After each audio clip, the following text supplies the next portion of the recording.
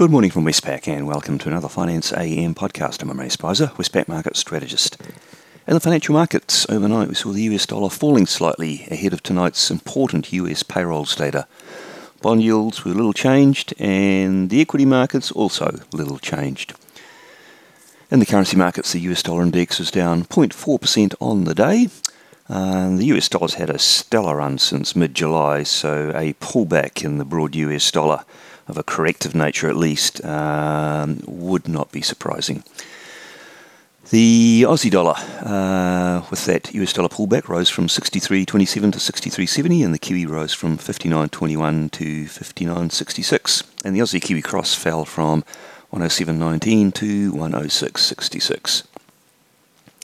In the interest rate markets, US 2-year Treasury yield fell a few basis points, and the 10-year yield was unchanged, ranging sideways, and that was pretty much the story in the Australian interest rate markets as well. A small fall in the short end, 10-year yields ranging between 4.58 and 4.64%.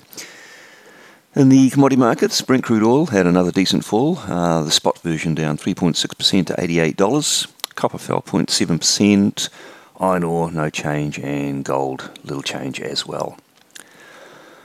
Not much to point out news-wise from overnight. We did have a bit of Fed speak from one Fed member daily who said they can hold the Fed rate here and it would still be restrictive for some time, so advocating that the job may well be done. On the day, what's out that could be market moving? Really, it's all about tonight's US non-farm payrolls report. It's for the month of September. The expectation from the market is that we'll have 170,000 jobs gain and an unemployment rate of 3.7%, and those are the numbers which the market will use to judge whether it was strong or weak and react accordingly.